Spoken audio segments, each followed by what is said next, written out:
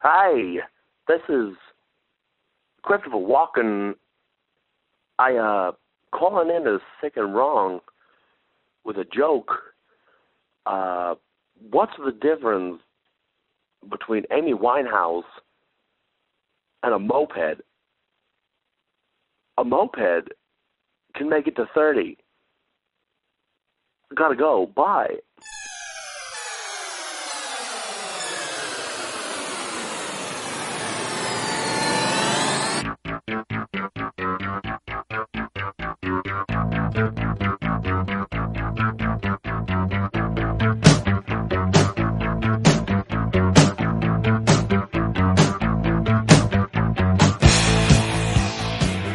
This is Sick and Wrong, the world's source for antisocial commentary. Brought to you by adamandeve.com. Good evening. Welcome to Sick and Wrong, the world's source for antisocial commentary. I'm your host, E. Simon. Wackerly here. Happy 400 there, Wackerly. Oh, yeah, it is 400. Episode 400 of Sick and Wrong, the podcast. How does that It's feel? an accomplishment. Yeah. You know, I was thinking about this. 400 episodes. We've never missed a week. Just to make you a little bit depressed here on a Saturday afternoon. That's over 7.5 years of podcasting. How so? Think about it. 400 episodes. We've never missed a week. Oh, not continuous, you mean? Yeah. But, no, I mean, we've done like 7.5 years of this podcast. Yeah, we're just thinking about it all week, planning the show, preparing.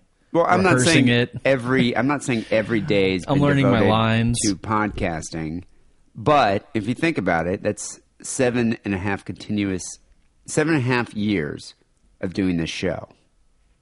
If each show is like an hour and a half, then that's like Don't even try to do that. 600 You're never going to hours. be able to figure out that math.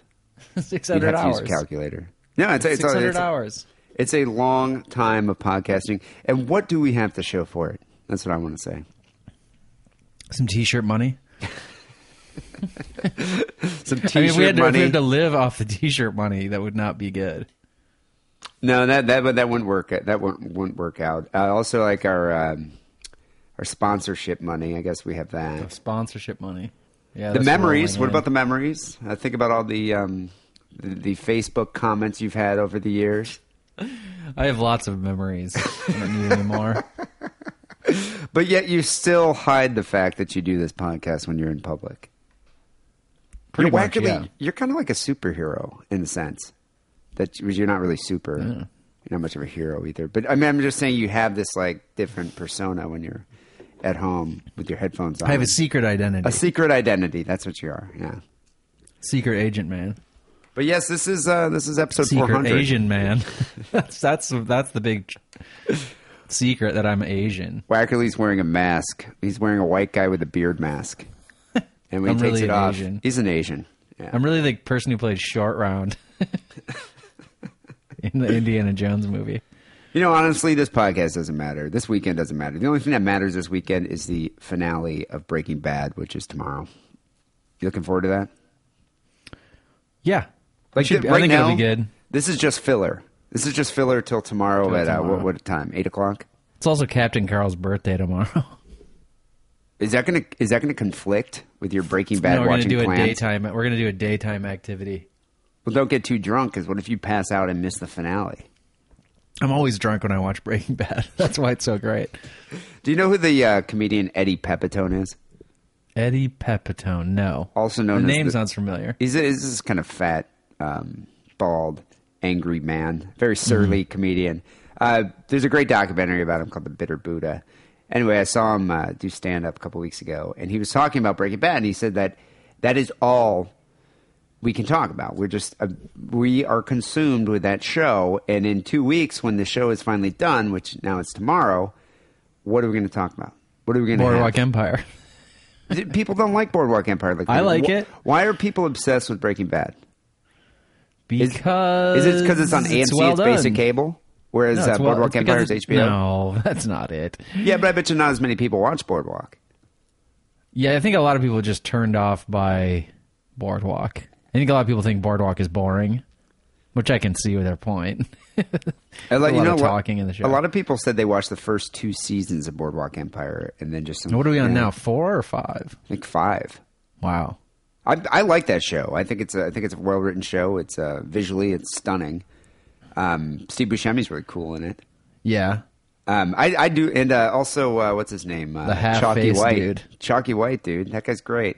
Chalky White's all right, but he's not up to his Wire Omar potential, Little yeah. stature. But Breaking Bad, though, we are obsessed with this show. Are you kind of upset that it's going to be ending tomorrow? Or are you over? Are you ready for it to It's got to end. conclude? They're running out of things to do, for sure.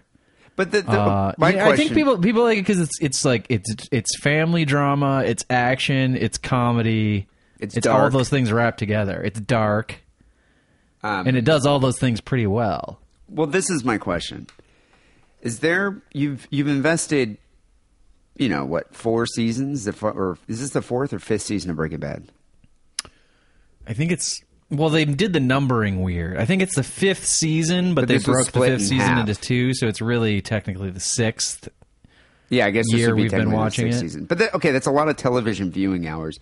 Would you be extremely disappointed if tomorrow's finale is just a big letdown? And this happens a lot with television series. It's quite common. I don't think it will be. I mean, I get the sense the television shows that have shitty endings are ones where they never really had an ending in mind to begin with. Like shows where they're like, oh, we got signed up for another season. We didn't expect that. And then they just sort of keep tacking on more content. And then they do eventually have to end it. But there was never an overarching thing to get a to narrative anyways. arc that they're going to. Yeah. So that's how they end up with a shitty ending. Like, I don't know if you kept up with Dexter, but Dexter the finale of Dexter was last week. And I would say that is one of the most disappointing finales I've ever seen. Oh, that the bitter tears taste so good in my mouth. I'm so happy to see that. Because I had to stop watching Dexter in the middle of the 2nd season. With the And I've never gone is that back. the firebug? That chick? Where that he English went chick? into rehab, and they made the stupid fucking obvious metaphor that Dexter's serial killing is just like a junkie's addiction, and then he met the girl in there, and she liked to set fire. I was just like, I'm done. And people have tried to get me to go back. Like I tried to watch the season with John Lithgow. That was a good season, actually. I got like 2 episodes in, and I was like, this is lame. Yeah, I gotta say, I love the fact that this ending was terrible from everything that I've read and heard, and I have read descriptions of it, and it did sound extra terrible. It's got to be validating. I watched all the seasons. I had to watch this last season. This last season was awful. It was dismal, just like the rest of them. But the finale was just terrible. I don't want to, whatever. I don't care. People can watch it if they want to figure out the way that show ended. But it was just one of the worst endings to a series I've ever seen. And I think that's why, is they never had an ending in mind. They should Somebody pointed out that the problem with not just the ending, but the ending has a lot to do with it. The problem with the show, and maybe going back to your original question about why Breaking Bad is good, is they've allowed us... Breaking Bad's allowed us to take the character that you like in the beginning... unequivocally, that everybody's like, oh, Walter, he's got this shitty life, poor guy. And by the end of it, you hate his guts. Like, he's a terrible, terrible person. Where the articles I read pointed out that where the Dexter writers went wrong was they never wanted you, and they always wanted the audience to stay on Dexter's side. So they never let him do anything that was really shitty, even though he's a serial killer. Well, also, is there any opportunity where it was like, here, we're going to examine the crappy parts of Dexter's personality and magnify them and examine them? They never did that because they always wanted the audience to be on Dexter's side. Yeah, no, he was like the anti-hero that everybody supported, and they never turned against him. That anything that he did, they would somehow justify. Yeah, they would somehow justify every single action that Dexter did, even though it was deplorable. And the people he killed, were doing the same thing as he does. I mean, it's equivalent. Not even the killing, though, but just like how he treats Deborah and how he treats like all the other characters that aren't characters he's going to kill, but he's a very selfish person. Well, they attempt to rectify that though in this finale, and it's just terrible. But it's just one of those shows where I don't think they had the ending of the series in mind. I don't think they predicted it was going to go 8 seasons or whatever it was. I think it was popular, so they just kept saying like, "Oh, we're going to contract you for 23 more episodes or whatnot. But what about The Sopranos? I mean, they must have known The Sopranos was going to end eventually. Well, people are torn about this ending of The Sopranos. Some people, I think, really like it, and then obviously other people hate it. It was one of those endings that's not really, it doesn't give you closure because the screen goes black. And you don't know what's going to happen. Like, you don't know what's about to happen. He could have been, it looked like they set it up that Tony was about to get whacked by several different assailants in this restaurant. Or several different guys that just look conspicuous, and they could... Right.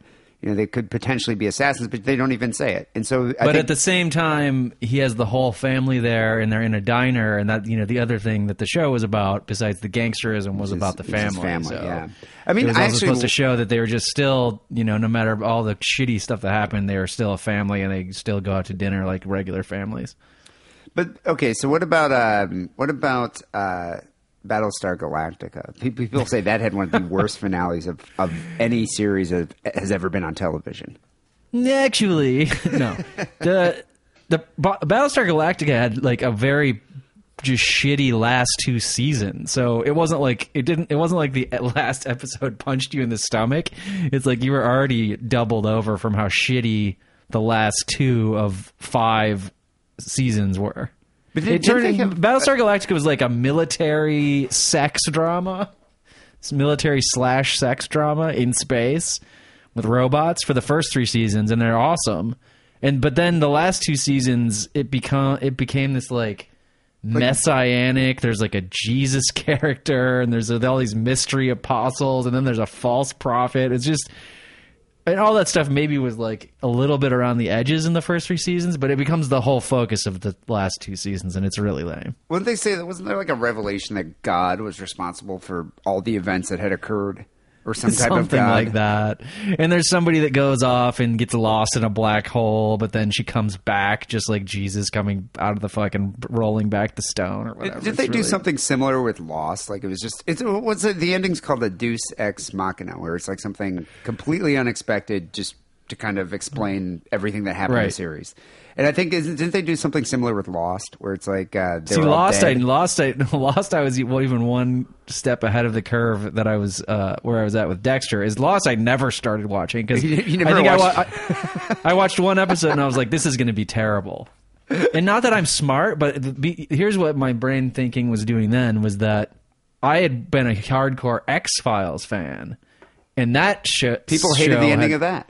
Yeah, because of the same reason. Like, they just kept adding seasons and episodes, and they didn't really know where it was going, and you kept thinking they were going to wrap everything up, but then they didn't, and they just said, oh, we never know, it's mystery, it's aliens. And as soon as I started watching Lost, or the first episode, which I don't even think I watched the whole episode, I just knew that this is going to be exactly like the X-Files. I can tell. I don't know. I probably watched 2 seasons of Lost, and then I watched the final season just to see how it ended, and I was disappointed with that. But I mean, that makes me wonder if the writers of Breaking Bad from the get-go, from episode 1, knew exactly how this show was going to end. I think they have. I think they have it all in their head. So you've never heard of them saying like we're going to add. Well, maybe they did add seasons.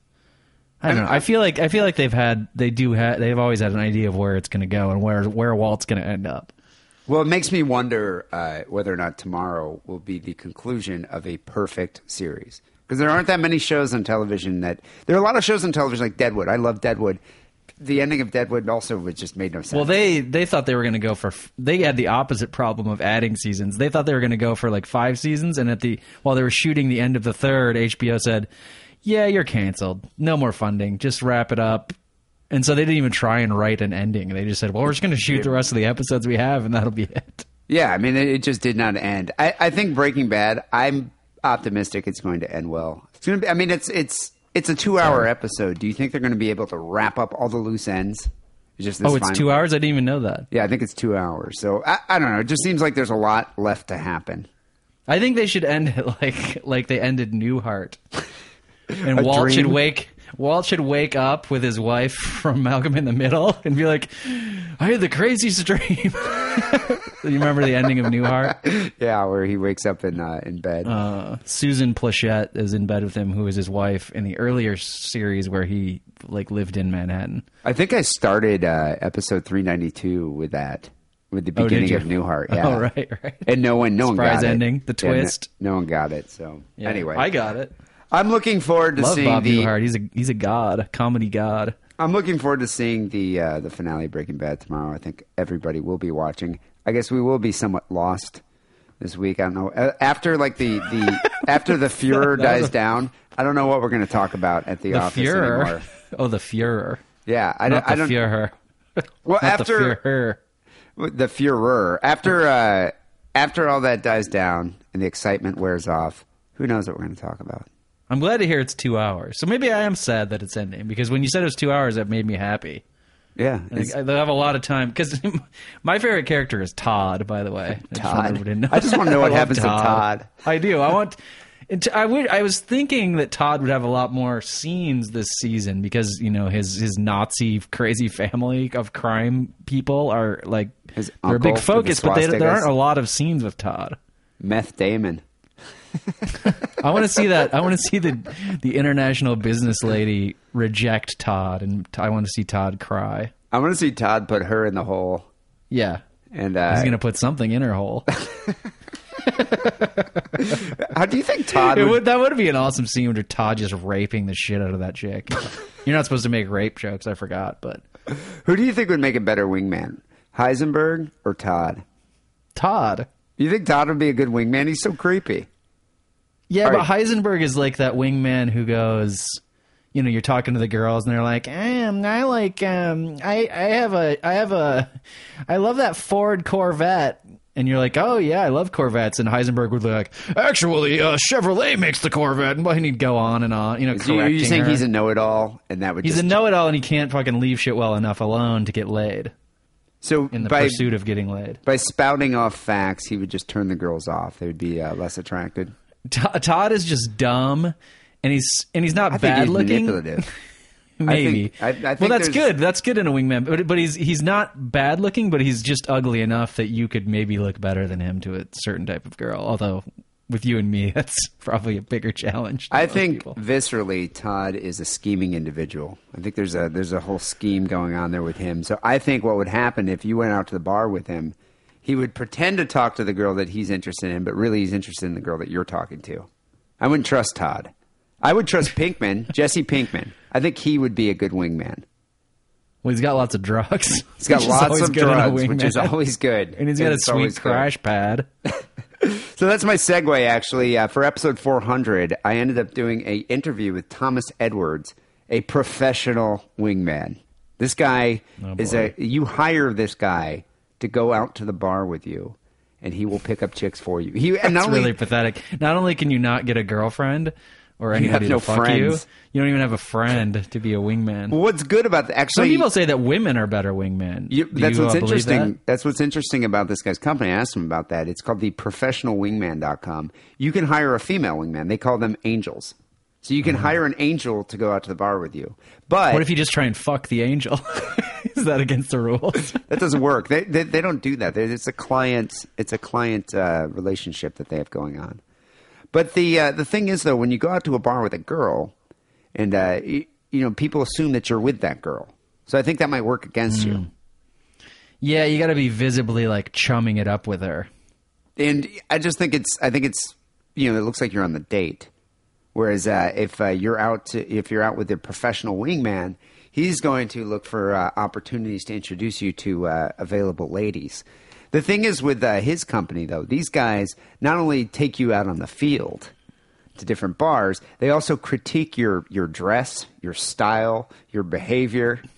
I don't know if I could take that. I'm very emotionally vulnerable. I was don't trying- take criticism well. I was trying to sign you up for the service, actually, but it's like $1,000. We have to sell a lot of T-shirts for that. $1,000 $1,000 for some guy to help you get a phone number? It's not just one night. It's like a month. You go there for a month. You go in there. They and vet used to, like you said, they coach you. They're like, you can't wear dirty sweatpants to the bar and expect for a woman to talk to you. You know, I was asking about that, and he said, yeah, because a lot of guys show up in just flip flops, a stained like wife beater, not wife beater, but like a stained like T-shirt. He's like, so we got to I'll be sit like, there. no, it's clean. It's just that stain doesn't come off in the wash. Yeah, you need a new shirt, buddy.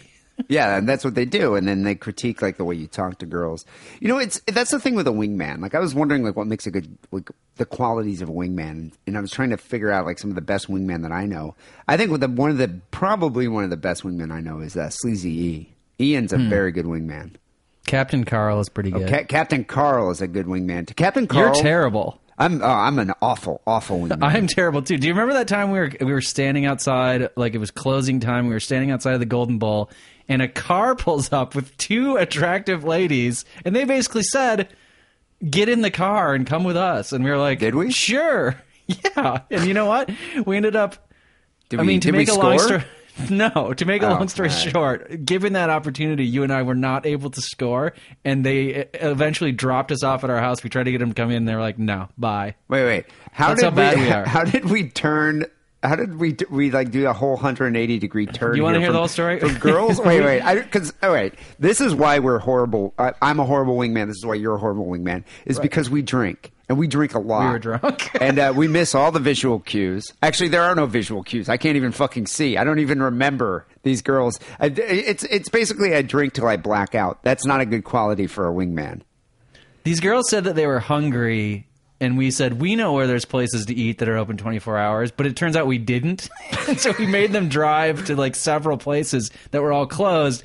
And then you've used this line before. It's one of your favorite lines. I don't know if it's ever worked for you, but I've heard you repeat it. Most guys would be like, well, we have some drugs or alcohol, but you always offer the chips and salsa. I was about you kept saying we have chips and salsa back at our apartment. I was about to say just now, like, why didn't we just offer some chips and salsa? You did. It didn't work. I think if you hired this company, the first thing they would tell you is, girls aren't so into the chips and salsa. I don't understand why, though. Chips and salsa are delicious. They are delicious, but maybe just by yourself. What if I add guacamole to the mix here? Well, now you're talking. But who has guacamole? Exactly. If I would have been like, well, we got some beer and some cocaine at home, we probably would have had condoms. Like bitches in our hot tub. Well, we didn't have a hot tub. They also might have been creeped out that we shared an apartment. They picked up what they thought were like two cool dudes, and we're like, come back to our apartment. Oh, which one of your apartment? Our apartment. We live together. Like creepy twins. I bet you they thought we were younger at first until they realized that we're just drunk, old, creepy pervs. Yeah. They got a close-up look at our both face. of us should sign up for the professionalwingman.com and figure out our problem. I for one, am going to stop offering girls chips and salsa unless there's some roofies mixed in there. I talked to Thomas Edwards about his company, The Professional Wingman. And then afterwards, Ryan Keeley comes on and dispenses actually useful advice for My 2 Cents. I mean, Wackerly and I have been doing My 2 Cents many times over the years. Rarely do we ever say anything useful or speak for yourself. I try and give good advice. Yeah, but Ryan Keeley actually has sound advice. Like, she's knowledgeable about these topics. So, yeah. Well, many times the guys or girls are calling in to ask about advice about women, and it's probably good to have a woman's perspective. Yeah, no, she gives some sound advice. So that's coming up a bit later. Anyway, people, this is episode 400 of Sick and Wrong. Before we get to this interview, here's a word from our sponsor, AdamandEve.com. It's Butt Plug Month on AdamandEve.com. Show that you still care by bringing something new into the bedroom. And by something new, I mean a butt plug. Because if you order right now and use coupon code DIDDLE, you get 50% off your first item, a gift so sensual I can't even tell you about it on this podcast that talks about murder and bukkake, and on top of all of that, free shipping. Support Sick and Wrong by supporting our sponsor, AdamandEve.com, and making a purchase with coupon code DIDDLE. That's DIDDLE. Thomas. Yes, sir. You there? Yep, I'm here. Oh, okay, all right. I didn't hear you at first. I was just wondering if we had a good connection there. Perfect. Hey, thanks for being on the show tonight. Hey, man, thanks for being so flexible, man. Today has been a crazy day, and believe it or not, it's not over. I actually have a radio show in Minneapolis I have to phone in on in an hour, so I really appreciate the flexibility. You know, I've noticed your company's been getting a lot of attention. I've read about you on a Vice magazine interview, I believe. Yeah, that was a recent post and not expected. I guess the response was not as expected as I originally had thought, but yeah, I thought they were rather polite and not as snarky as I thought they would be, but. Yeah. Well, it's, to be completely honest with you, man, like it was hard for them to be snarky about what I do because I definitely make a point to be consistent with my brand. And so, believe it or not, I wasn't interviewed for that. They actually picked up video footage of me saying those things, and they quoted me in these videos. Oh, okay, so they didn't actually personally interview you then? No, not at all. Okay. Well, let's talk about what it is that you do. You have a company called The Professional Wingman. Yes. .com, and essentially it's a wingman for hire agency. Yes. So how does it work? So the crux of it is, we go out with you and we act as your wingman, and we give you real-time feedback on what's preventing you from making the kinds of connections that you want. Now, we use dating as the driving force for your development because, let's face it, when it comes to the things that are important in your life, you having a healthy, long-lasting relationship is probably close to the top of that list. So we like to use that as a way to really challenge you and really have those breakthroughs that you're looking for to really change the quality of your life. So when you say you go out with the client, so the client contacts you, do you like consult first and then like make a date to go out? Like how? Yeah. So how do you arrange it? Yeah, so we vet. I mean, I personally vet all of our potential clients, and so if you're in it to actually get laid, we're not going to be working with you. That's just not what we're about. So you're not hooking people up with one night stands here. This is just no. And I always say, listen, it doesn't mean you're not going to get laid in the process, but I also know that you and I, when we work together, are about a higher purpose, and that is to be in a quality relationship with a compatible person that you want to spend the rest of your life with.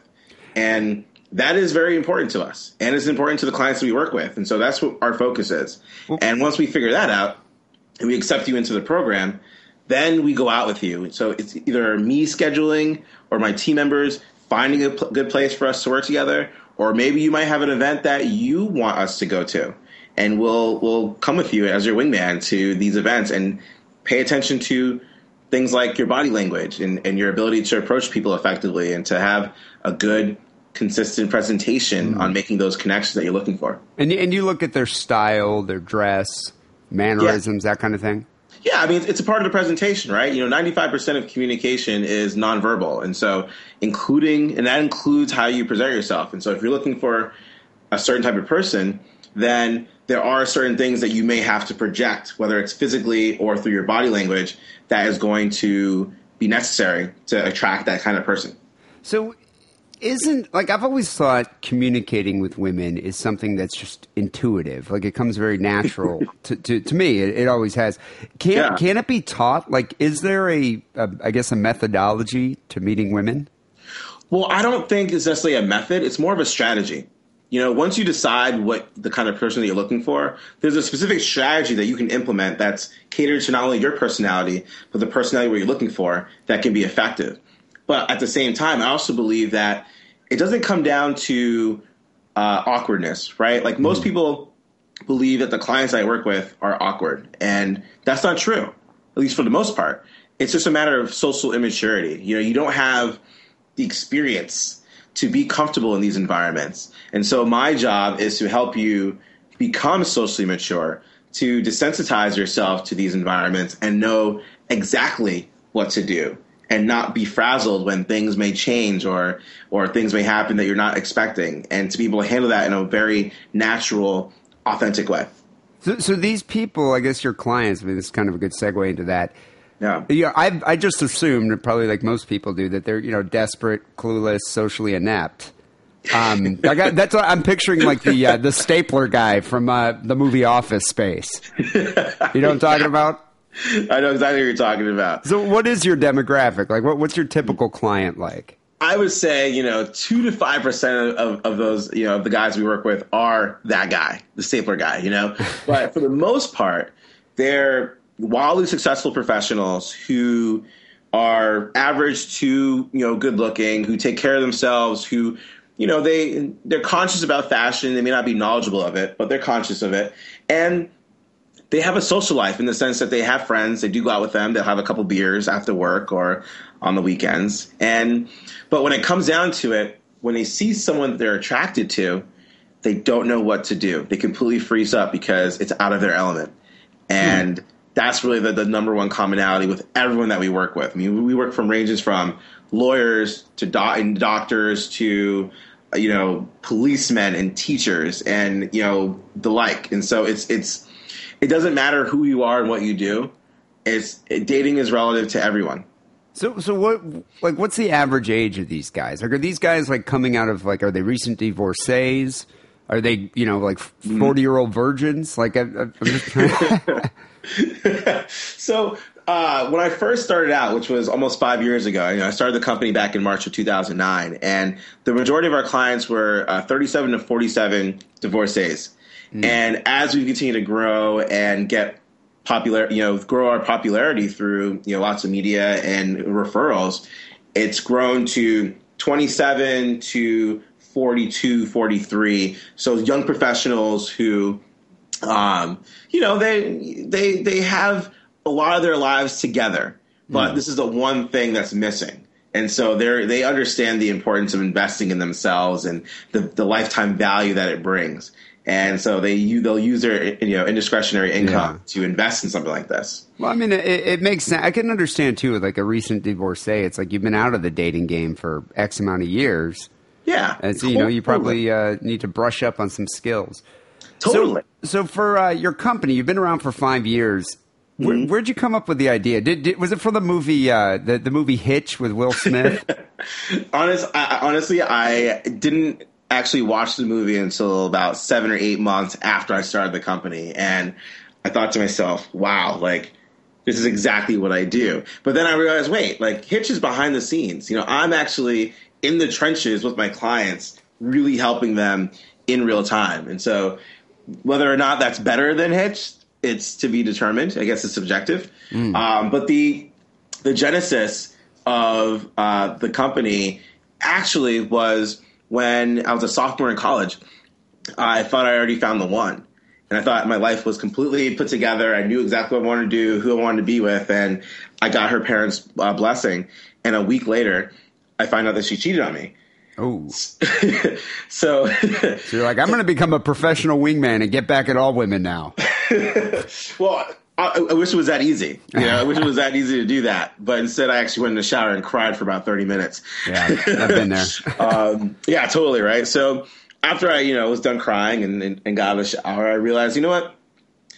I need to work on myself. I don't want something like this to happen again. And that sparked a personal development journey where I just really wanted to figure out who I was, who I wanted to be, and how I was able to really engage people and connect with them on a very specific level. Not necessarily for the purpose of dating, but there was a part of me that wanted to be loved by everyone.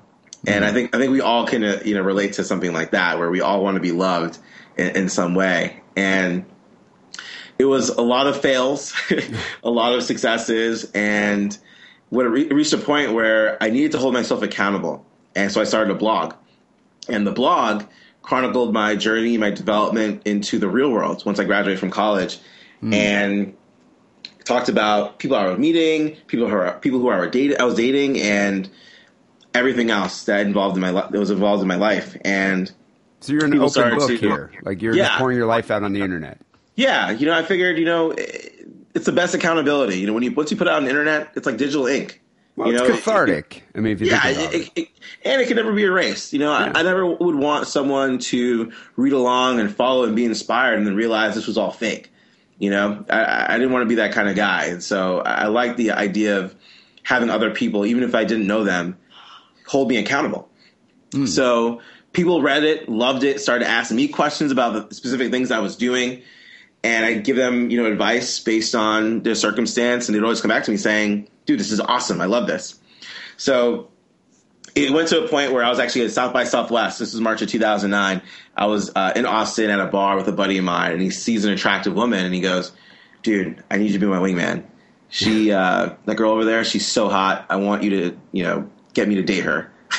I'm like, are you serious right now? Like, I don't know what you're talking about. He goes, dude, if you can get me a date with her, I will pay for your drinks the entire weekend. That's a good deal.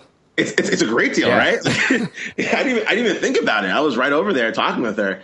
And, we hit it off, and then I introduced him to my buddy, and I quote unquote went to the bathroom, and he ended up getting her number, and they went on a date the next day. And then I got a text message from him saying, dude, she's awesome. I just wrapped up my lunch date.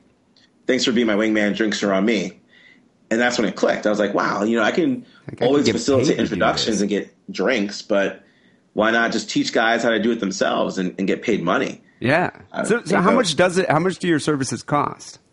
So we work on retainer. So we work with you in a month. So we have a program, because if you want a relationship, it's not going to be an overnight process. It's definitely going to take a while. And so we encourage people to really invest in themselves and the process. We start at $1,000 a month, and that includes 3 nights a month with one of our team members. So you have it's $1,000. How long do you think it typically takes? Like a couple months? The average life cycle of our clientele, I would say, is 4 to 6 months. 4 to 6 months. But that doesn't mean that, within 2 months, you'll find success. It really depends on the person, but that's the average. I mean, I've had a client where in 3 sessions, I was able to get them a girlfriend, and they're now engaged. So, It's you know what I mean? So it really depends on the person, but also depends on the circumstance. Sometimes you get lucky and you get really lucky, and there are other times where it's a little bit of a process, and you got to go through some struggles before you find that success. Yeah, well, so I guess that answers my other question here. So you regularly follow up with clients to see where they're at, like even a year after? Yeah, I mean, let's face it. People think that the hardest part is actually getting in the relationship, and what I've come to realize, not only through my personal experience but through other clients' experiences, is that's just half the battle, man. I mean, the other half is staying in the relationship and growing it and maintaining it.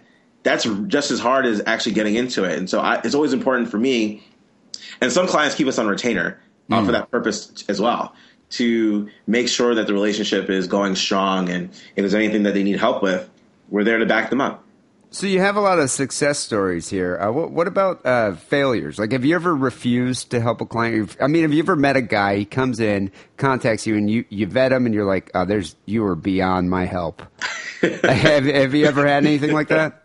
More frequently than you think, man. Honestly, like our acceptance rate is below 50%, and so we don't accept everyone into the program, and obviously for a variety of reasons. But besides, the idea of getting laid, we don't deal with that. But it's also people who either have ulterior motives, in the sense that sometimes you can get a sense that there are certain guys who just don't respect women. Okay, so you're getting like these misogynists that come in. Yeah, and we don't. It's just one of those things where you just don't want to deal with that. It's just not a good situation. And then you have those who just aren't willing to go through what it takes to get what they want. It's like those guys, people who might be overweight and they need to lose a certain amount of pounds, but they're not willing to really restrict themselves in their dieting and their regimen to really get what they want, even though they know that's what's necessary to do it. We're the same way. Like, we don't, if you aren't able to go through the process and understand that there's going to be a lot of adversity that you have to battle through, it's not worth it for us to invest the time to work with you. I mean, are some of these guys that clueless? Like, they show up in flip-flops and a mullet, and you're just like, dude, like, seriously, we need to do some work here. It depends on the city, honestly. But, I mean, there are guys who really will show up with, like, scraggly beard, unkempt, a dated fashion, dated wardrobe, thinking that they're going to get a Heidi Klum that's an Einstein. It just doesn't. It doesn't work that way, and they expect people to have that magic bullet that's just going to make it work, and that doesn't exist. Any guy who will try to sell you on the fact that they can help you get any girl they want, that's just not true. I mean, do you have to manage their expectations? Like, you get a guy that comes in that's like, I don't know, average looking, and they're trying to shoot for a 9 or a 10. Like, do you have to like sit there and tell them, like, unless you got a lot of money, that's never going to happen? Dude, absolutely, man. I mean, honestly, managing expectations is the hardest part of what I do, because you'll have and I'm not into like whole grades and numbers and ratings and leagues and stuff like that. But let's just say, for hypothetically, there's a guy who's a C player and he wants an A player. That's not realistic. If you want an A, you got to be an A. And so I will gladly help you become that A, that you can attract the kind of people that you're looking for. But you can't be a C expecting an A. This is not how it works, because those A players aren't looking for C players. They're looking for A+ players.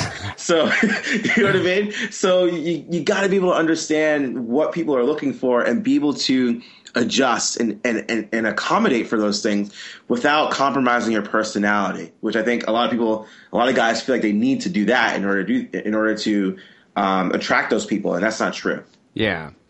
So tell me here, what does it take to be a professional wingman? Like, what qualities, like criteria, do you need? Well, people ask me all the time, and I always say I don't know in terms of a professional wingman, but in terms of like a really, really good wingman, I would say there are 3 qualities. The first one, you have to be selfless. I mean, if you're a charismatic person and people gravitate towards you, then you're the kind of person that understands that there are people who are quality. And when I mean by quality, I mean people who are potential mates and partners that will come to you and be more attracted to you than your friend. It's very important for you to not, give into that temptation, and make sure that whatever your success is for the success of your friend or your client or whoever you're working with. Yeah, I was wondering about that. Have you ever had like a conflict of interest? Like you went out and all of a sudden you're like, "Whoa, this girl's super sexy and she's into me." Has that ever happened? It happens a lot, to be honest. And I have a very strict no play while we work policy. If I'm as good as I say I am, then I don't need to work it on someone else's dime. You know what I mean? And so I always tell people, if whoever I'm talking to and I'm into her or whatever, I say, listen, I think you're really cute and I'm loving this conversation. Now is really just not the right time. Let's talk in maybe an hour or two, and I'd love to get to know you more or hear more of that story. And I try to divert, or I'll even say, listen, if you think I'm cool, you should be talking to my friend. He's even cooler, So I'll totally endorse my the client that I'm with first before I even have my own personal incentives. But honestly, I don't try to mix business with pleasure at all, because it's never a good recipe. No, definitely not. So what is it like when you're sitting at the bar, you see two attractive ladies sitting down? Do you teach them like a pickup line, an icebreaker? Like what's the introduction? So we don't do lines. No pickup lines. Yeah, we don't do those because they're cheesy. It's cheesy. Girls hate like, that shit. Yeah, everyone's doing that. You know what I mean? It's nonsense. So what we really focus on are 3 things. We focus on context, so being observant of the environment and the situation, and being able to pick up on things that might allow you to enter that conversation naturally. Something organic. Yeah, totally. It could be something that she's wearing, what she's drinking. It could be maybe the game's on, maybe something a song that's being played that's like really cool or very trendy you might be into, or maybe you might notice she's having a birthday party or something. Those things like that will allow you to get in there. Then it just comes down to confidence, which is an emotion that actually can be provoked by physical action. So, standing up straight, correcting your posture, smiling, eye contact, looking good. Those are things that can convey that confidence and project that confidence that people are attracted to. And then the content, obviously the content is based on the context, but if there isn't any context, then really you go up there and you say, "Hi, what's up? Just want to come over and introduce myself." And then you introduce yourself. And how often does that work? I mean, is that usually like, do you approach like a group, like let's say there's a group of 4 girls, they're engrossed in conversation. Would you just walk up, pull up a chair and say, "Hey, what's up"? Absolutely. I'm telling you right now, like virtually every time it works. And guys get worried about that because, like, dude, that's like nothing, right? And I'm like, yeah, absolutely. It's not nothing. All you're doing is you're introducing yourself, because let's be honest, women know guys' intentions. And so why would you try to circumvent that by coming up with some cheesy line that you think is going to make them believe that you're not there to pick them up, when the reality is you're interested in them? So put it out there in the open. Let them know, hey, listen, I'm interested in coming over here. I want to talk to you guys, and I'm going to introduce myself. Now, from there, obviously, there's more responsibility. You got to keep the conversation going, and you have to extend things. But really, I tell my clients, the best thing you can really say is hi. So let's say you go over there, you're making conversation, the girls like you, they think you're witty. Your client is just clamming up, not even saying anything. Do you abort the mission and then like regroup? Or like what do you do? So for me, I have a 2-strike policy, right? And the 2 strikes come with my attempts. So every time that I notice that my client is being very quiet, or like you said, like they're clamming up, I will listen to what the women are saying, and I will find something that my client can relate to that will give them an opening to actually start talking. Now, obviously, like there might be a situation where I may not necessarily know who he's specifically attracted to in the moment, but I think when a client is clamming up and they're not sure what to say, any woman in that group who's responsive to him is going to be the person that he's going to be interested in. Yeah, because she's the one that's actually looking at him and talking to him. Yeah, totally. So I give him 2 opportunities typically to really get themselves in there, and then from there, if it's not working, then we head out because I don't want to be the majority of the conversation. So, what's the most awkward encounter you've ever had with a guy, like a client you've been out on a date with, or you took him out to go meet chicks? So, don't mention any names. I just want a horror story here.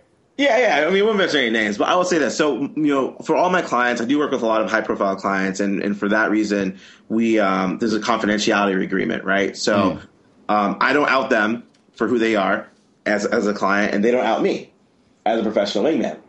So, there was one client that I went out with, and he was the kind of guy that needed the liquid courage to really get himself going. Oh, so he's getting drunk. Yeah, so he had a couple of drinks, and do you recommend that? So I do a 2-drink max. Oh, okay. And I let him know that. I was like, dude, you signed a contract, it's 2 drinks max, like, this is your last one. And he goes, okay. So he's saying that while he's like chugging that second drink, right? So, it's gonna get sloppy. Yeah, right. So he's chugging a drink, and then he sees two girls that he finds to be very attractive. I'm like, dude, all right, let's go over there, right? We're gonna go over there, we're gonna talk to him. I want you to go over there and just say hi, introduce yourself. He literally goes over there, and I'm thinking he's gonna like say hi, right? The first thing he says is, "My friend's a professional wingman." Okay. Just destroys the facade, like the whole purpose of you being there. Completely. Now the entire conversation's like focused on me. I'm trying to divert and lie and say, no, I'm not a professional wingman. I think it's a joke, whatever. And trying to like get him to like get into the conversation. But he keeps going into it and like talking to them about it. And it was so bad because I don't like outing myself when it comes to things like that. It also makes him seem kind of pathetic if you think about it. Well, I mean, I would disagree with that because let's face it, like it's a good conversational starter if you're not a client. Right? If you're a friend of mine and you're like, dude, you need to meet my friend, like he has the best job in the world, like that's not an awkward situation. But like if you're a client who's trying to meet these women that you're talking to, that's probably the worst thing you could say. Yeah, that's what I'm saying. Like, he's basically saying, I have no friends that could be my wingman, so I had to hire a professional. Yeah, and like, I do not know how to talk to women, so that's why he's here. I don't see why this guy would even say that. He must have been pretty drunk. I mean, he had chugged those first 2 drinks in 10 minutes, so I was very concerned. And so did he get any phone numbers?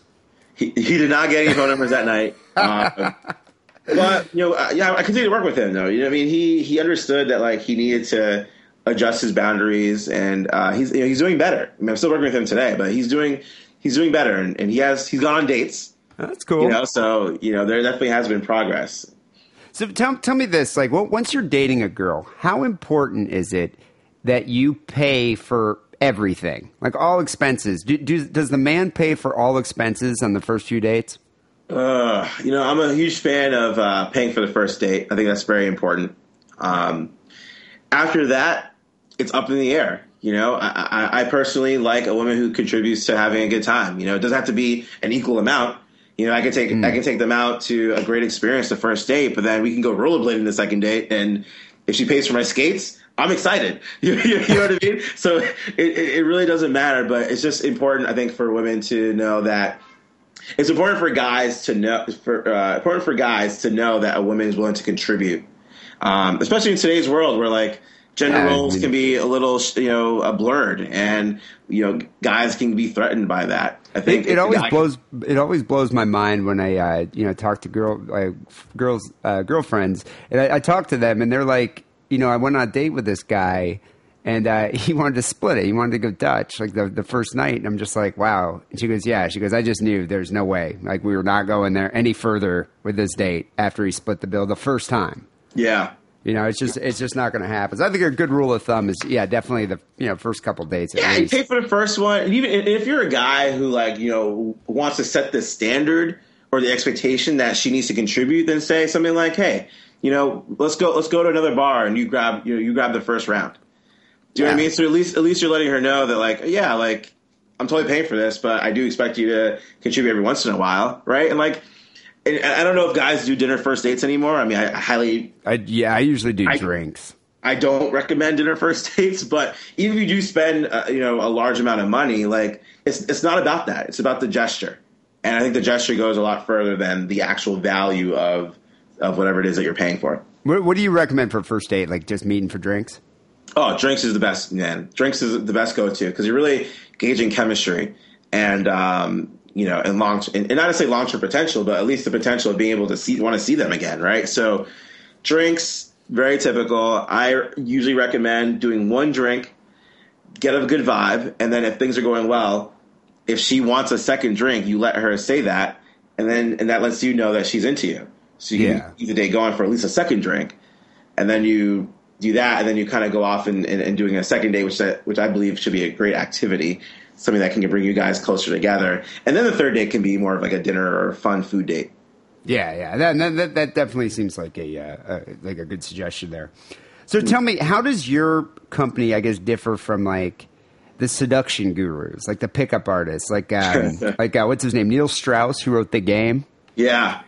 What do you think of those guys? Or Mystery, that from that show, the pickup artists? The pickup artists. Yeah, what do you think of those guys and their techniques? It's to be honest, it's a love-hate relationship. To be really honest with you, there's a part of me that I appreciate what they've been trying to do, and for someone like Mystery, who went mainstream, he had his own show, right? He had his own show for 2 seasons, on VH1. And if it wasn't for that, that the community and the whole idea of actually coaching people on interpersonal skills probably wouldn't have gone as mainstream, so I probably wouldn't be as successful as I am now. So I have great appreciation for that. At the same time, it's almost like old world methods, because it really did focus on trying to knock the ego and lower the self-esteem of women.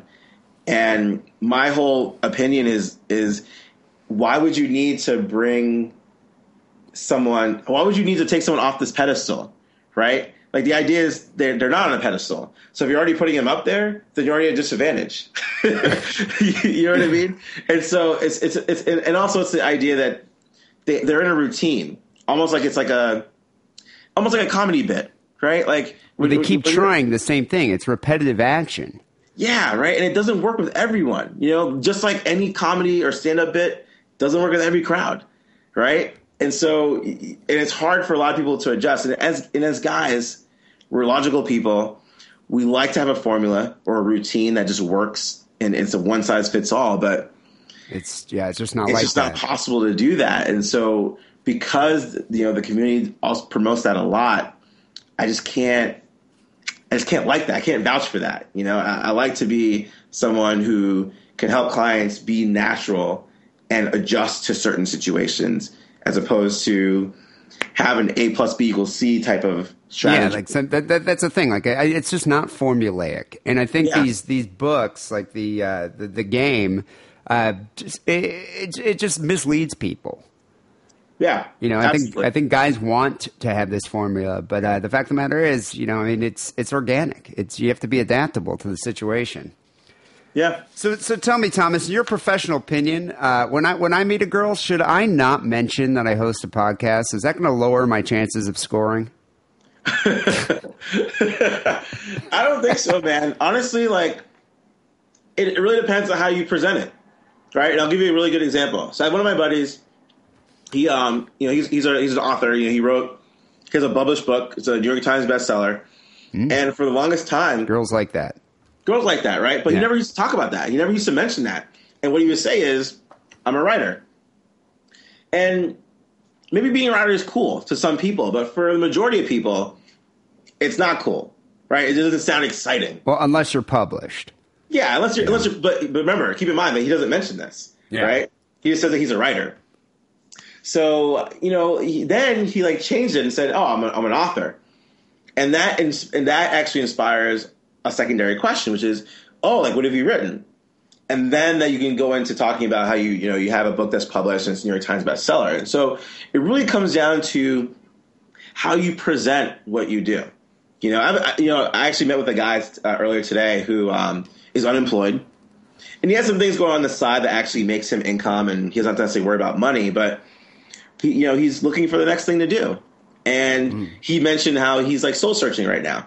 He's 30 years old. He's looking for the next thing to do in his life. And I said, dude, just tell whoever you're talking to that you're a professional soul searcher. You're looking for something you're looking for your next passion and something that you want to monetize on. Doesn't mean you're not making money, right? Yeah, but don't you think a girl's going to look at that and be like, okay, this guy is jobless? I mean, at the end of the day, like, if they're going to judge you based on, like, the fact that you don't have a job, even though it's very clear after you explain yourself that you do make income, like, then she's not the girl for you. You know what I mean? Like, you got to be able to communicate with someone who can be on your same wavelength. And, exactly. It's a good way to, good litmus test there. Yeah, totally. I mean, think about my personal life, right? Like, when I first started the company, and I told people I was a professional wingman while I was out on dates. Yeah, I can imagine that must have went over well. And it made dating very, very difficult. So it's one of those things where you got to be very particular in terms of how you present what it is that you do or not do in order to engage people just the same. I mean, in a sense, you're a social psychologist. Really? Yeah. I mean, I think a lot of people would say that, or a therapist. Yeah, behavioral therapist. That's what I was thinking. So my last question here: how relevant is the need for a wingman or a wingwoman? Do you guys have wingwomen? Yeah. We actually we call them angels, and so we do have women on staff who are trained to work with men and women. So, is it better? Do you think a guy has a better chance of going out to a bar and meeting girls with it, like if he had a wingwoman than a wingman? See, so we have studies that have been done, and basically it's shown that it doesn't matter in terms of preference. They would prefer someone of the opposite sex. I think it was like 54% or something like that prefer someone of the opposite sex. So it really doesn't matter, to be honest. I think it's a little bit more difficult to have just you as a male with a woman, because I think 7 times out of 10 people are going to see you and assume that you guys are together. Yeah, exactly. That's why I've noticed it's more difficult to meet other girls when I'm like with a girlfriend of mine at the bar. Yeah, and so how we actually counter that is we have one of our male coaches and one of our angels with the client. So you have two people, two wingmen, I guess, wingwomen. Yeah, totally. Yeah, that's interesting.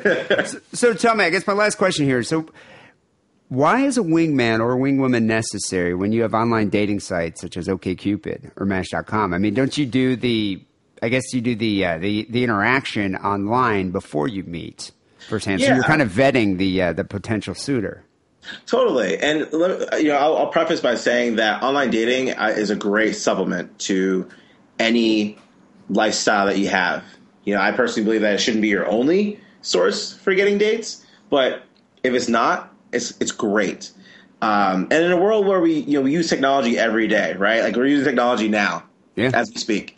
And I think what's really interesting is at the end of the day, even if you have 100 emails that you're responding to and 10 dates that are happening over the next 2 weeks, you will have to meet these people in person. And if you're not congruent with the way you presented yourself online, it's not going to work out. And so no matter how much you use technology, the real connections that are being made are in person. And if you aren't up to speed or even up to par, with being able to make that connection in person, you're not going to be successful no matter how many leads and no matter how many prospects you have. Yeah, it's going to fall flat. I mean, that I guess that's what an online dating site's looking. The goal is to actually meet this person in the flesh and have a drink and have discourse. And if you're not able to talk to them, you're probably not going to go any further with the date. Yeah, it's actually it's as simple as that, to be honest. Yeah, basically. So, Thomas, what cities do you offer your services? So we're full-time currently in Boston, New York. We're currently working on an expansion to be full-time in San Francisco, hoping for that to be wrapped up in the next 3 to 6 months. But if no matter where you are, and you can always request for one of us to go down there and work with you. It could be, I personally have worked with clients in Chicago, Austin, Texas, Vegas, Fort Lauderdale, Miami, DC, Philadelphia. So you travel out there, or is it like an online consultation? Yeah, no, we also do virtual coaching, but for those who really want the in-person experience, we will fly out there and we'll work with you for as long as you want us to get the results that you're looking for. Wow, that's great. So people learn more about Thomas's company here at theprofessionalwingman.com. And check it out. You're a fascinating guy.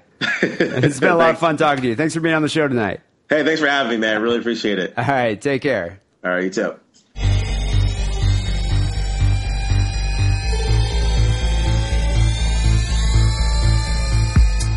Audible.com is the internet's leading provider of spoken audio entertainment.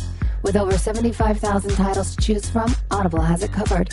Get a free audiobook download when you sign up for a free trial. Go to audiblepodcast.com/diddle and get your free audiobook today.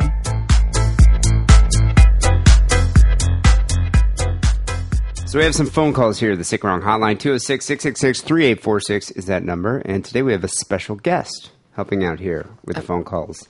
I am very excited to be here. This is the second, maybe third time. Special guest, former Penthouse pet, host of Muff Said. I am actually and a new still vidcast. a Penthouse pet. Once a pet, always a pet. Are you a pet in perpetuity? Unless they strip me of my crown like Vanessa Williams. Well, can they do that? What makes them strip you of your Penthouse pet crown? Well, technically it's a key. But I think I would have to do something like defame the brand, which I would never do because I love Penthouse. I write a column for them called The Dirty Details every month. It's spectacular. That's in Penthouse form, right? Yes. Yes, it is. That is a very cool. And I give lots of advice. So that's why, it's good that I'm here today. That is why I invited you here. We are talking to Ryan Keeley. Current Penthouse pet. Penthouse pet forever. Penthouse pet forever. Host of Muff Said, which is on the Death Squad Network. People, you should totally check that out. You're still doing that weekly, bi-weekly? I do that. It's about every other week because we're pretty busy. But my big new project, it's called The Big Small Cap Show. You can subscribe on YouTube or look at our website, growthequities.tv, where people can invest. I give stock tips on penny stocks. On penny stocks? Yeah, because I can't afford to buy Google, but there's all these other really amazing tech companies that you can buy for $10 a share or $2 a share. They're doing neat stuff. Yeah, and people probably don't even know anything about that. Exactly. So we do the research, and we put out a show Monday through Friday where we give our suggestions on companies that we think are worthwhile buys. Is this like a brand new thing that you've been doing? I didn't know about this. I know it is kind of new. I fell into it. It was, as you know, I'm a super nerd, and I love anything science fiction. And my friend was looking for a host for the show, and I was like, well, I don't really have a financial background. And then I went and I looked at the companies that he was covering, and I was like, oh my gosh, all of these companies are called small cap. That means they're valued at under $2 billion. So they're not really small. Yeah, they're worth kind of a lot. Kind of a lot. But their stock prices are reasonable, and all these companies are making really cool technology. Like, we focus on stuff. Is it tech only? Not necessarily. We do a lot of alternative energy, a lot of biofarm stuff. There's this company that's making flu vaccinations and impregnating them in basically like the breath strips. It's amazing, and it's like a broad spectrum flu vaccination, and I kind of like that. That's so you don't actually have to get an injection. You just take just those little like Listerine breast strips. Essentially, yeah. So there's that, and there's this other company that's do they have it in suppository form?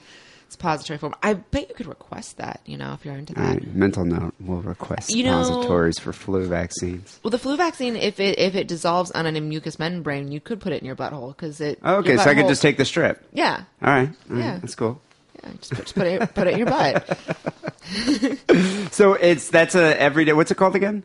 The Big Small Cap Show. Subscribe on YouTube or go to our website, growthequities.tv. The Big Small Cap Show. Wow. I'm going to check that out.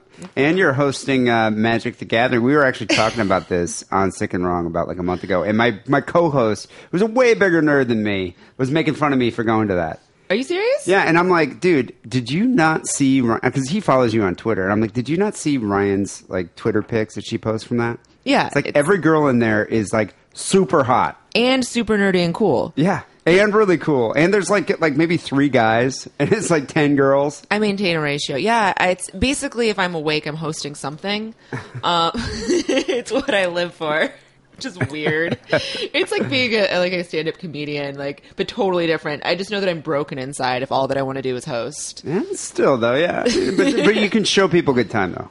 Oh, I can That's show a you good a good time, quality. baby.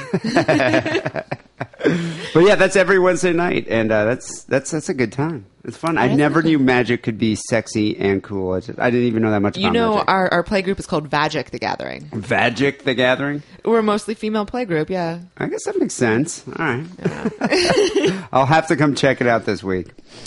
Anyway, I saw you last night. Well, I actually just missed you last night at the Pleasure Chest party. So close, and yet I know, so far. I know. Like ships in the night.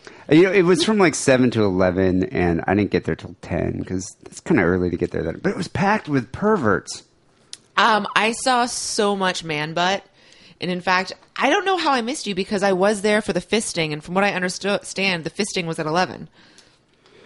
Yeah, I don't know. I didn't actually go into the store itself. Was the fisting was going on in the it was called the Glory Hole, right? So there's this giant fuzzy wall with holes cut in it, and inside it's a 4-sided furry box, and inside the box there are people performing very explicit sex acts.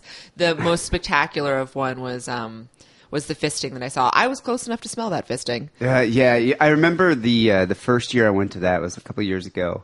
And my girlfriend at the time was like, oh my God, you got to go check this out. There's like a 400-pound chick masturbating in there. And I was like, really?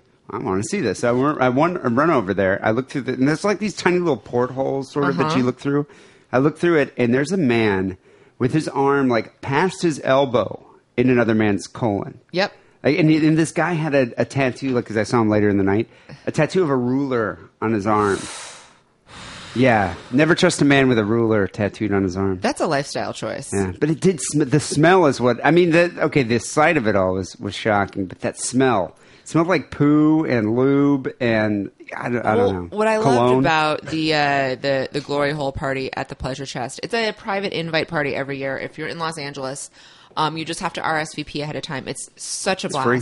It's totally free booze. Yeah, free booze too. And my favorite thing about this is that the smell in that room changes on what's going on. Because I came in and it was these 2 lesbians making each other squirt, so it smelled like pussy. And I come back a little. It's. And then you come back a little later, it's 2 dudes like fisting each other. Smells like shit pussy. Well, my favorite was the first time I looked through the hole. There's 2 guys in clown makeup and combat boots and cock rings, and that's it. Ooh, and wow. One of them has his hands tied behind his back, and the other one is zapping him with a neon wand, which is an electrostim toy. Zapping his clown dick? His clown dick, his back, his nipples, his belly button, like basically running this like shocking toy all over him. And they're both in clown makeup. Yeah, that is like one of my worst nightmares. I don't even like clowns anyway. And like gay clowns shocking each other's dicks. that just scares the shit out of me. But it's one of those things. It's, where else would you ever see that? Where else would you see it?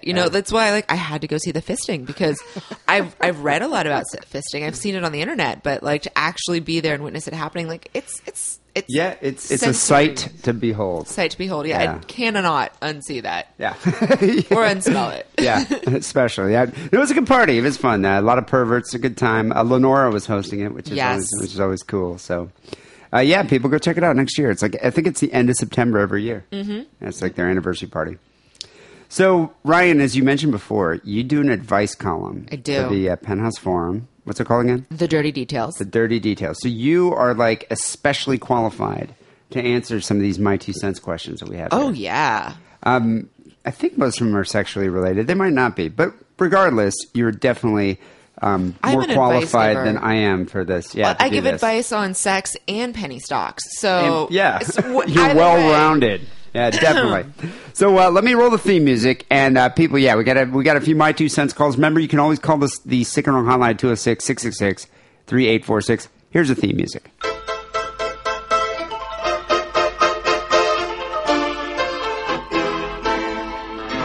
My 2 cents with Dee and Lance. All right, let's get to call number 1. Actually, this isn't even a My 2 Cents call, but this is something you could probably clear up.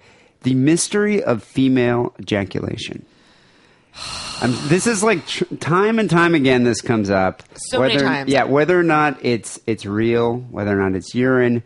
What do you think it is? Okay, I recently wrote a column about this, actually, and there is no scientific study that has studied female ejaculation in depth. So basically the lab work has not been done. It's not conclusive, or they just have never done anything? It has not really been done. There just has not been an intense study on the female ejaculation.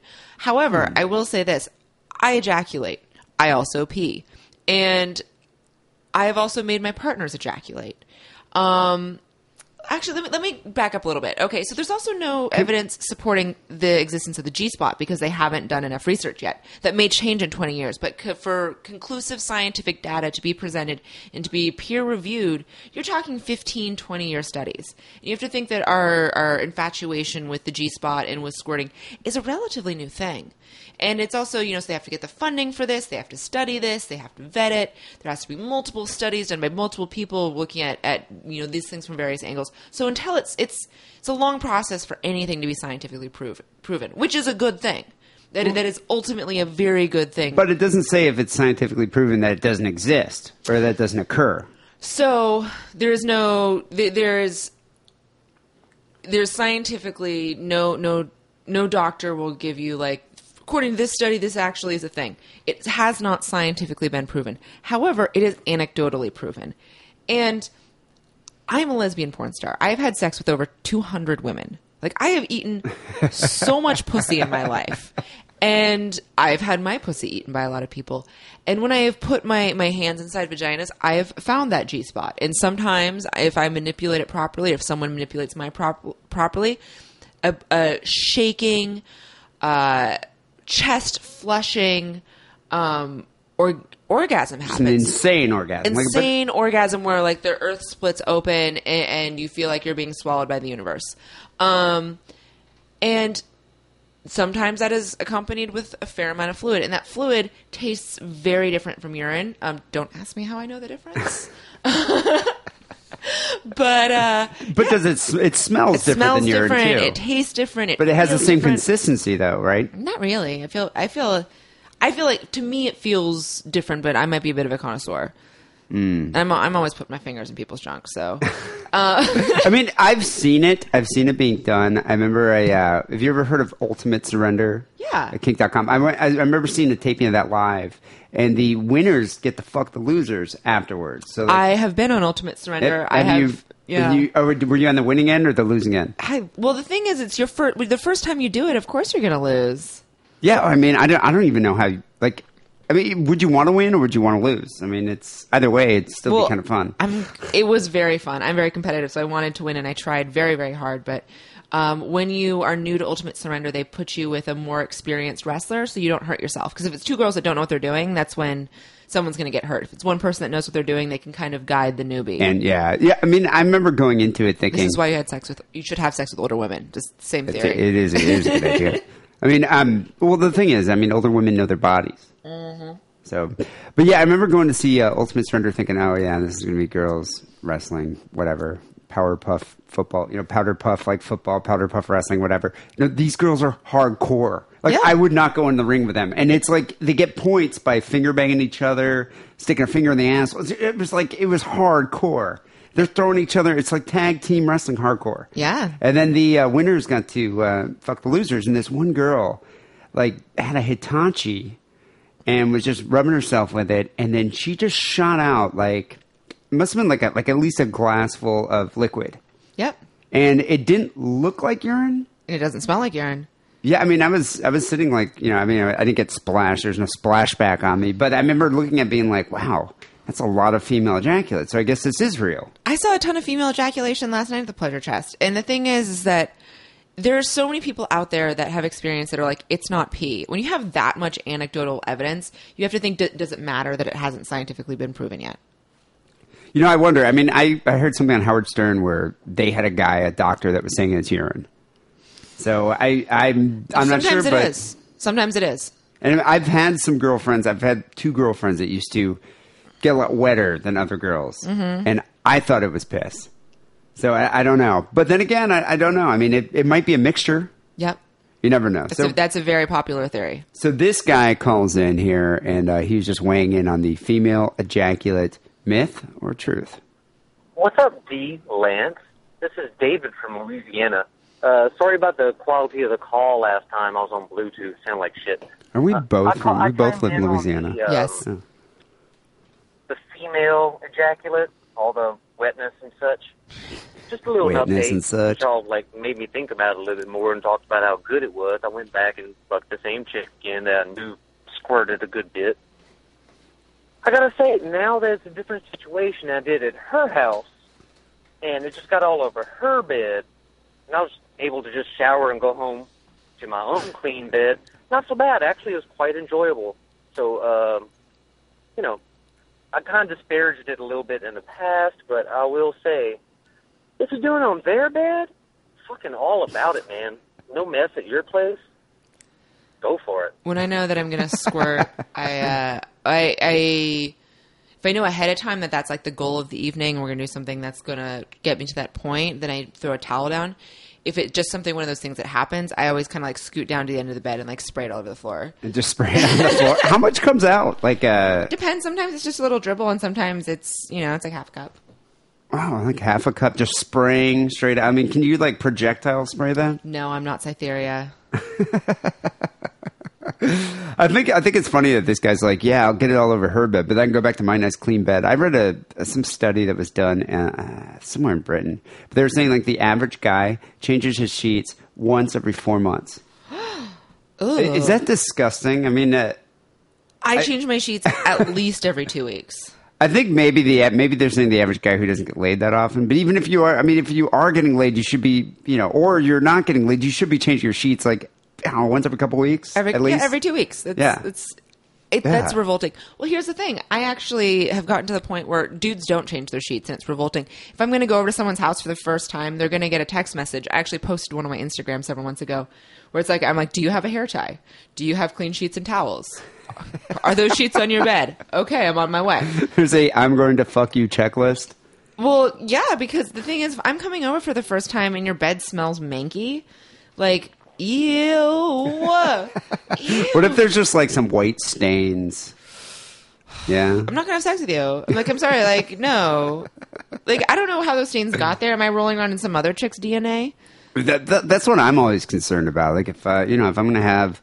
if there's a chance I might have a new girl back in my house, I'm going to have clean sheets. Yeah. I mean, it might as well make a decent first impression. Totally. And a man that has a clean house, it leaves an impression. The thing is that I want to feel comfortable in someone's home.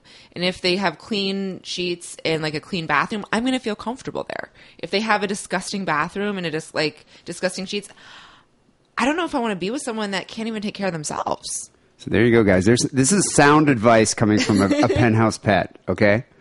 So there you go. Female ejaculate. It sounds real. I think it's real. I think it's real.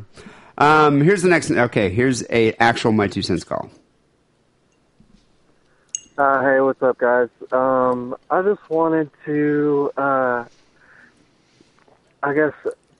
ask your advice on something. I've been talking to this girl, and sometimes when I talk to her on the phone, I will put the phone on, I'll turn the volume up on the phone, but I'll turn the volume on the media all the way down, and I'll put her on speakerphone, and I'll just watch porn and jack off while I'm talking to her. And I just wondered... women should assume all guys are doing this. Phone rape, or... phone rape. I don't know. Does anybody else do this? I don't know. I guess. What do you think, Ryan? Is this phone rape? Like, would you be upset if you knew the guy you were talking to on the other end was like full on jacking it to like youjizz.com? Yeah, totally. What if he was jacking it to one of your videos? It'd be even creepier. Because the thing is, when I'm talking to you on the phone, either we're friends and it's not going to go that way, or B, we're banging. And in which case, why don't you just talk to me like I'm a human being? And if you treat me like a person instead of an object, I myself will come over and bang you.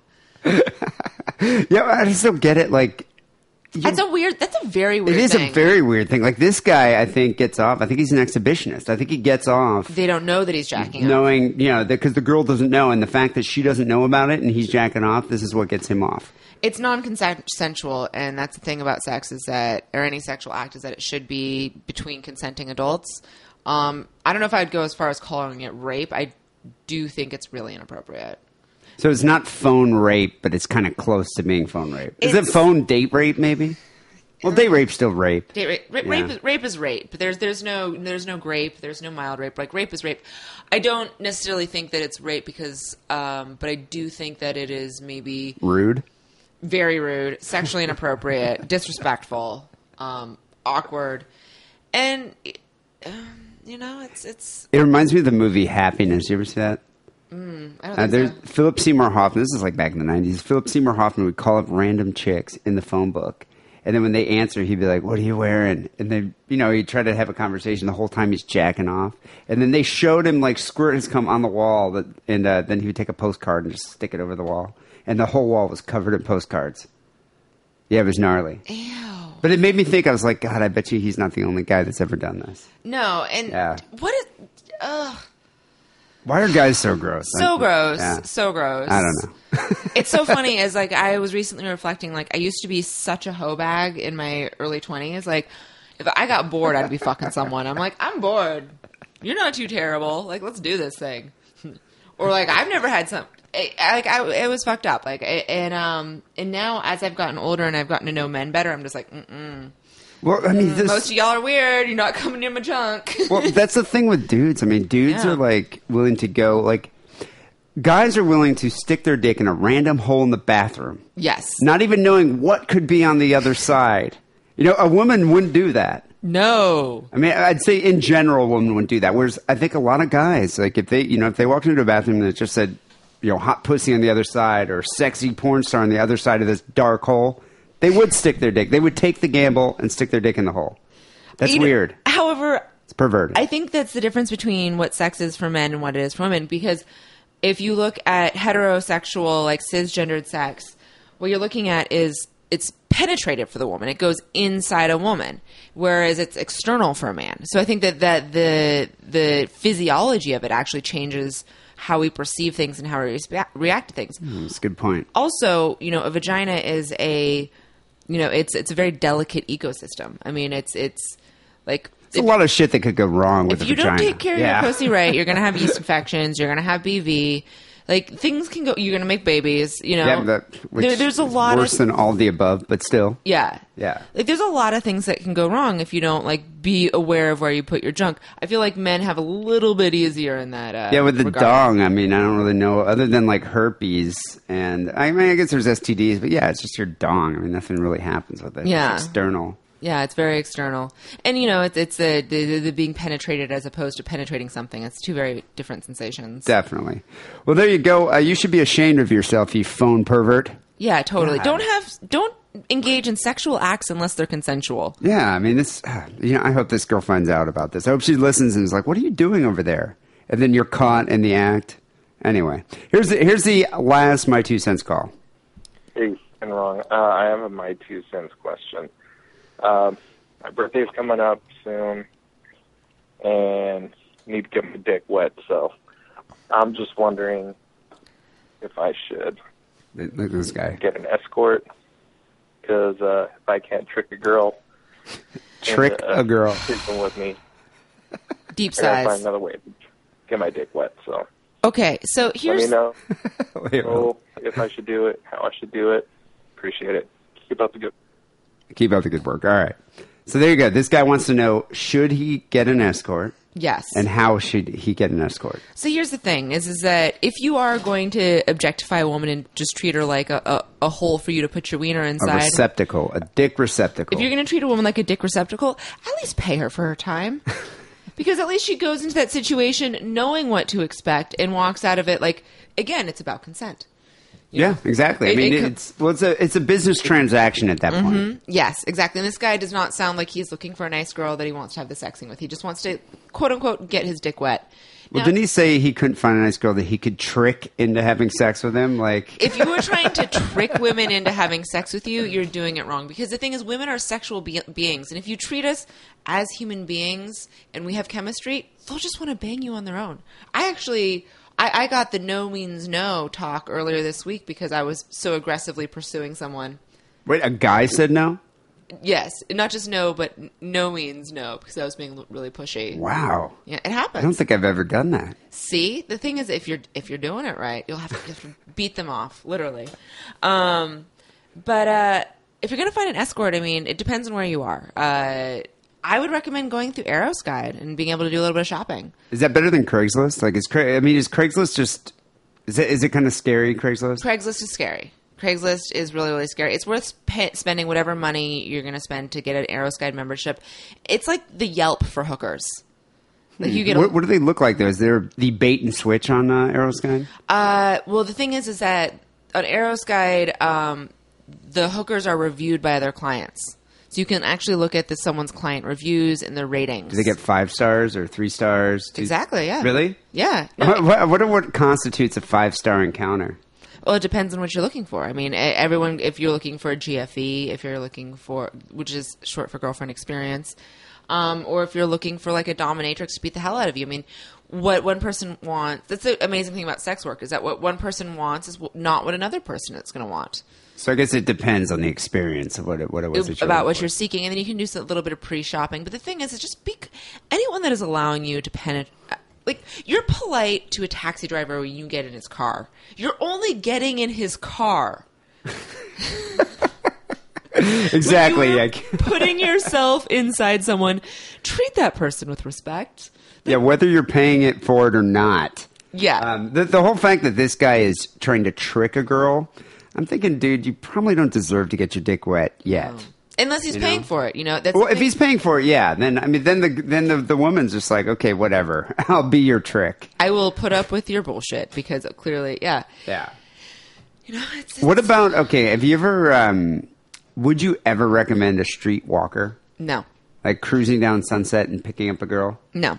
Okay, so that is out of the question. Craigslist, is that like the next step up from Streetwalker? Craigslist is crawling with cops and bait and switch situations. So wait, the cops don't go on Eros Guide?